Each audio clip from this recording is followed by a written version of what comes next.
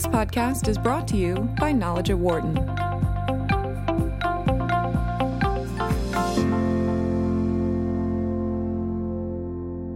We're speaking today with Laura Perna, a professor at Penn's Graduate School of Education, to discuss some pressing issues around student loans.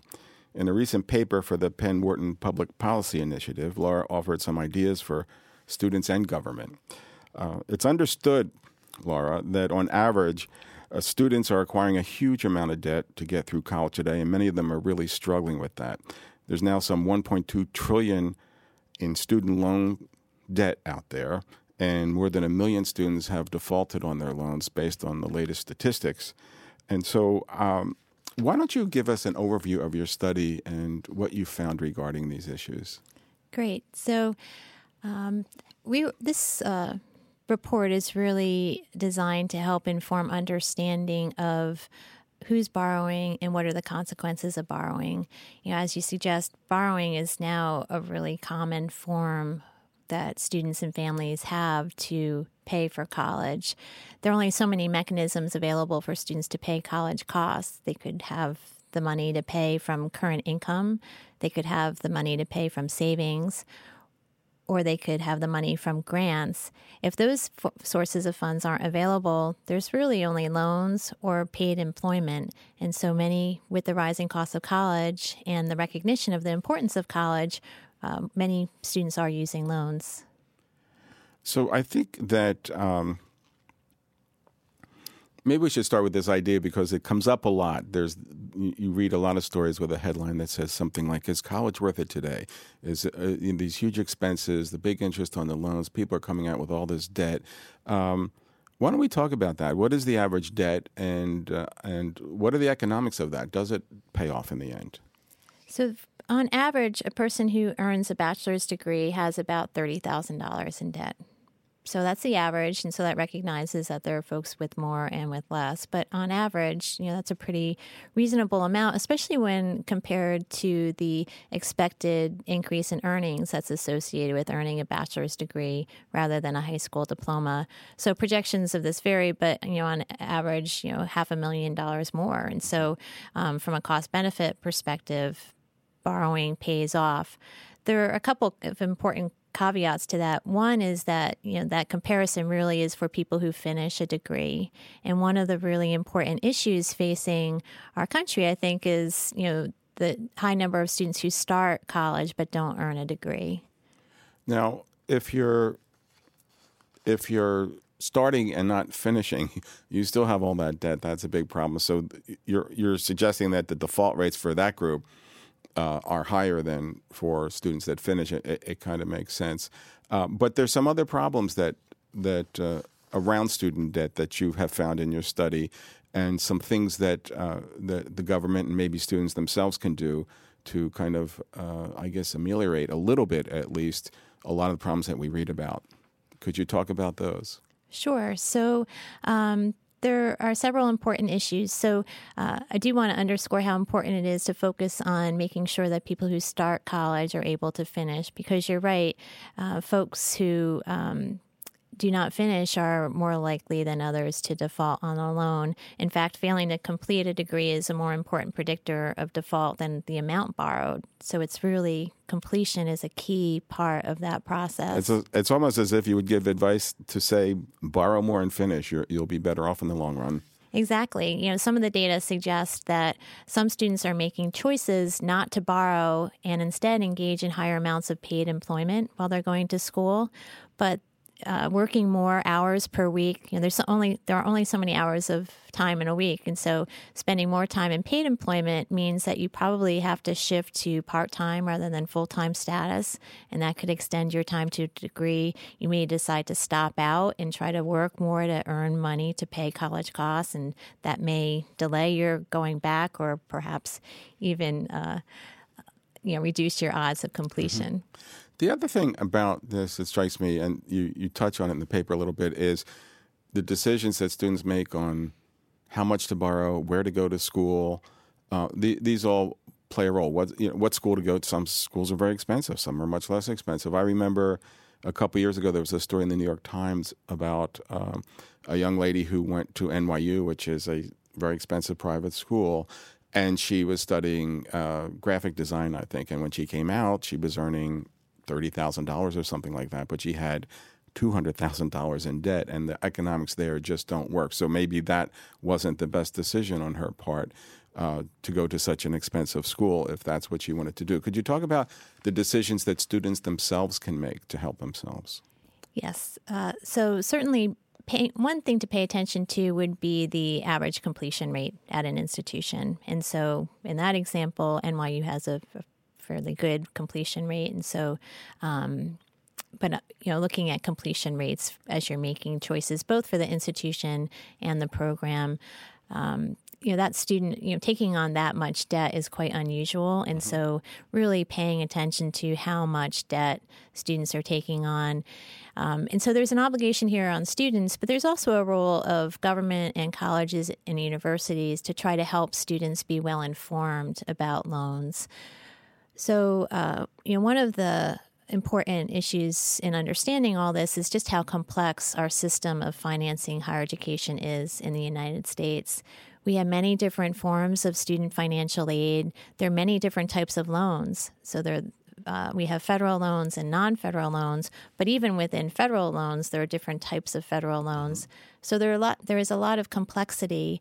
Understanding, when you get the financial aid letter from an institution, what exactly is in that financial aid package, what portion is in the form of grants that you don't have to repay, and what share is in the form of loans that you do have to repay is important. So what are some of the, I don't want to say bad decisions because the students are 17 or 18 years old making these decisions, hopefully with some parental help, but what are some of the challenges they face, and what are some of the mistakes that they often make for lack of information or whatever it may be when they're looking at these complex programs you're talking about? Right. So, I I try to focus on the responsibility of institutions and government rather than blaming the student, because I think students generally are trying to make the best decisions they can with the information that they have available. And so, I think there's responsibility for students and their families to be proactive in trying to understand how things work. But if you're from a low-income family or a first-generation college student, all of this is really overwhelming. There's so much complexity. And in the end, it's expensive, and if you don't have the money, you're going to take out loans, and so there might be a little wiggle room on what the interest rate is, for example, but probably not all that much in the long run. And so that has us turn towards the institutions and the government, as you were saying. So tell us about their responsibilities, perhaps. So, even understanding how expensive college is complex. So we have the sticker price, so the advertised price of attending college, which would be tuition and fees and room and board and perhaps books and supplies, but thinking about the other costs associated with living that may be important. And then there's the net price that a student will have to pay, and so that would be the actual cost less whatever financial aid. So thinking about one responsibility for institutions, I think, is to help make this transparent and help students understand what they actually are paying, and to make sure that students are taking advantage of the grant aid available, for example. So the extent to one really important step in the process is to make sure that students fill out the federal application for student financial aid, take advantage of whatever need-based grant aid is available from the federal government, from a state government, from an institution. Make sure that you're using all that free aid before you begin to think about loans. So you think institutions aren't quite helping students, helping to educate them in advance about the best ways to go about this? There's a lot of variation. We have, one of the strengths of the U.S. higher education system is that it's large and it's diverse, and there's hypothetically an institution for everyone. But that's also a characteristic that can work against a student, is a student's trying to navigate their way into and through higher education institutions. You also note in the paper that one of the areas that is contributing to the higher default rate, in addition to students that are dropping out having higher default rate, but also for-profit institutions. Can you talk about that, please? Sure. Yes. So on average, borrowing rates, the amount borrowed, and default rates are all higher at for-profit institutions than in other sectors. For-profit institutions have historically been a sector of higher ed that's enrolled high shares of students from low-income families, racial ethnic minority groups, first-generation college students. So they've been a point of access for students. But at the same time, on average, completion rates are also low. One challenge is that there's within any sector, there's variation, and that's true of the for-profit institutions. So there's some high-performing institutions, but also some institutions that have some more problematic outcomes. And so this would be an example of an area for the role of government. We argue in this paper that one important role of government is really to protect students from low-performing institutions. How would they do that? How would that actually work? Is it just giving more information to the students? How would the government accomplish that? So one approach would be around consumer protection and putting out information, having dissemination and institutions reporting information so that students can be aware of different types of outcomes. There's also a role around ensuring that in terms of oversight, minimizing fraud and abuse, investigating complaints around different institutions, around loan servicers, things like that.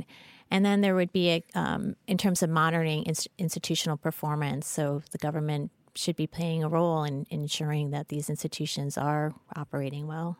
You also note that something that can help students and help them get through and maybe help the default rate is this forbearance and deferment tools. Can you discuss that a little bit? So one of the advantages of using a federal loan as opposed to a private loan, for example, is that the federal government has these provisions in place to recognize that some students are going to have some challenges along the way in repaying a loan. And so deferment and forbearance are two options for students who are experiencing some financial difficulty and basically allow the student to stop their repayments for a certain period of time as they get back on track. Deferment is especially useful for students who, for example, take out a loan as an undergraduate and then go back to get more education. And so you can defer the loan until you've finished your education. And that's in a way related to income-driven repayment options. Is that right? Because these are things that maybe students need to be educated more about. Yes. So income-driven repayment is an approach that really gets at another important issue with loans is they have risk, and the risk of non-repayment is real for folks. And so income-based repayment options provide a mechanism really for addressing short-term and long-term liquidity constraints. So, for example, you gave the example of a student who perhaps graduates from college and the annual income is lower than expected or whatnot. And so by targeting the repayment or linking the repayment amount to that earnings, that helps protect the student and enable the student to actually repay on the loan. So if students were well educated about forbearance and deferment tools and also about the income-driven repayment options, how much do you think that would lower the default rate? Well, with those mechanisms, it should really prevent default, right? Those are mechanisms in place that should allow students to, have their loan deferred or the amount be reasonable relative to what they can pay. So the tools are out there. If the tools are available, but students aren't being educated about them, they aren't as aware as they should be or could be. But if they were, it would make a big difference in the default rate. That's what you're suggesting in this paper. Is that right?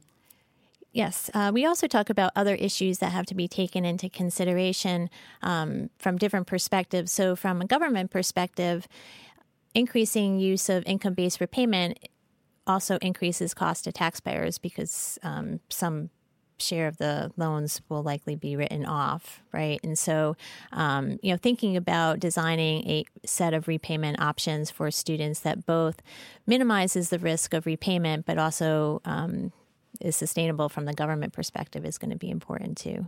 Okay. What other ideas or conclusions from your paper should we know about? Another point that we raise in the paper is just the need to continue to learn more from data and research about what's working and what's not working. And so we have a recommendation around continued federal funding for research on student loans and really understanding who's using loans and with what consequences for different outcomes. Will you be following up this research, looking into those areas? Yes, I've been conducting research on financial aid since my doctoral dissertation, and it seems like there's no shortage of financial aid-related questions to continue to address. Thanks for coming in and chatting with us today. Thank you for having me. For more insight from Knowledge at Wharton, please visit knowledge.wharton.upenn.edu.